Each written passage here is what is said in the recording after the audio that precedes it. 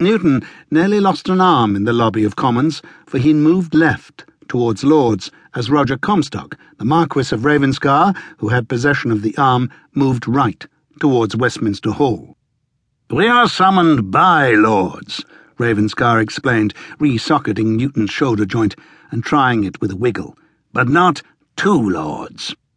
Dodging around a few bends and negotiating diverse stair flights, they came into the cleft between the two planked law courts and entered the great hall again, just as devoid of Vikings and strewn with inappropriate modern-day Englishmen as ever. A man in quasi-genteel clothes browsed a bookshop to let all the world know he was literate.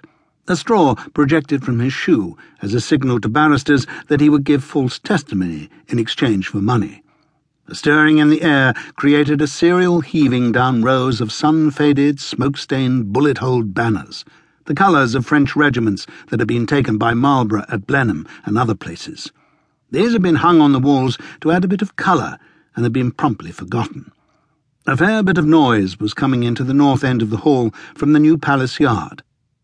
The man who'd received the whipping there earlier had been left in the pillory, and a few score common Londoners had gathered in his sight to fling handfuls of mud and horse manure at his face in hopes that they might induce suffocation. This sort of thing was common enough in London that most persons could will themselves not to see it. Ravenscar, uncharacteristically, was gazing directly at the scene. His eyes were too old and too far away to resolve the details, but he knew what it was. "Ah, fortunate man," he said wistfully. "If only I could trade places with him for the next hour." Newton straightened up and prudently slowed down. He glanced up and around as if wondering whether any of the overlooming angels had heard. "Where are we going, my lord?" "Star Chamber," Ravenscar announced, simultaneously tightening his grip on Newton's arm, lest these fell words caused the eminent natural philosopher to spin away and make a break for it. Sir Isaac did no such thing, but he was startled. He had expected that Roger Comstock would name one of the buildings of the Exchequer, which in recent decades had advanced far and on a broad front from the hall's northeast corner, so that they nearly filled the space between it and the river.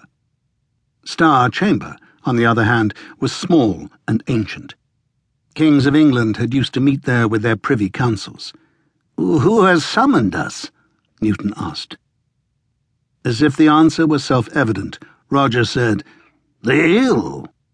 Saying out loud this mysterious epithet seemed to bring his concentration back. "We are only seconds away from the place.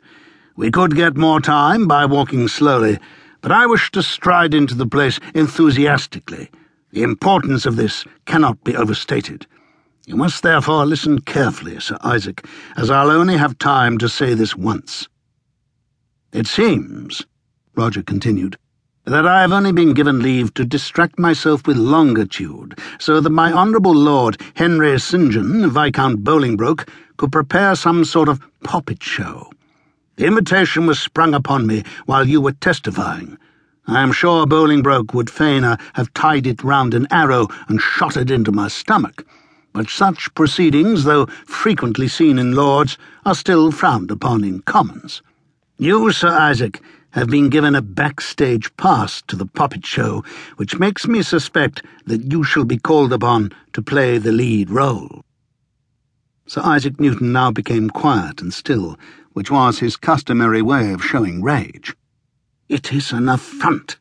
I came here to discourse of the longitude. Now you say I am caught up in an ambuscade? I beg of you, Sir Isaac, be anything but affronted, for it is when men become old and important and peevish over the odd ambuscade that they become most vulnerable to just such tactics. Be baffled, unconcerned, gay, what to be best of all, sporting about it."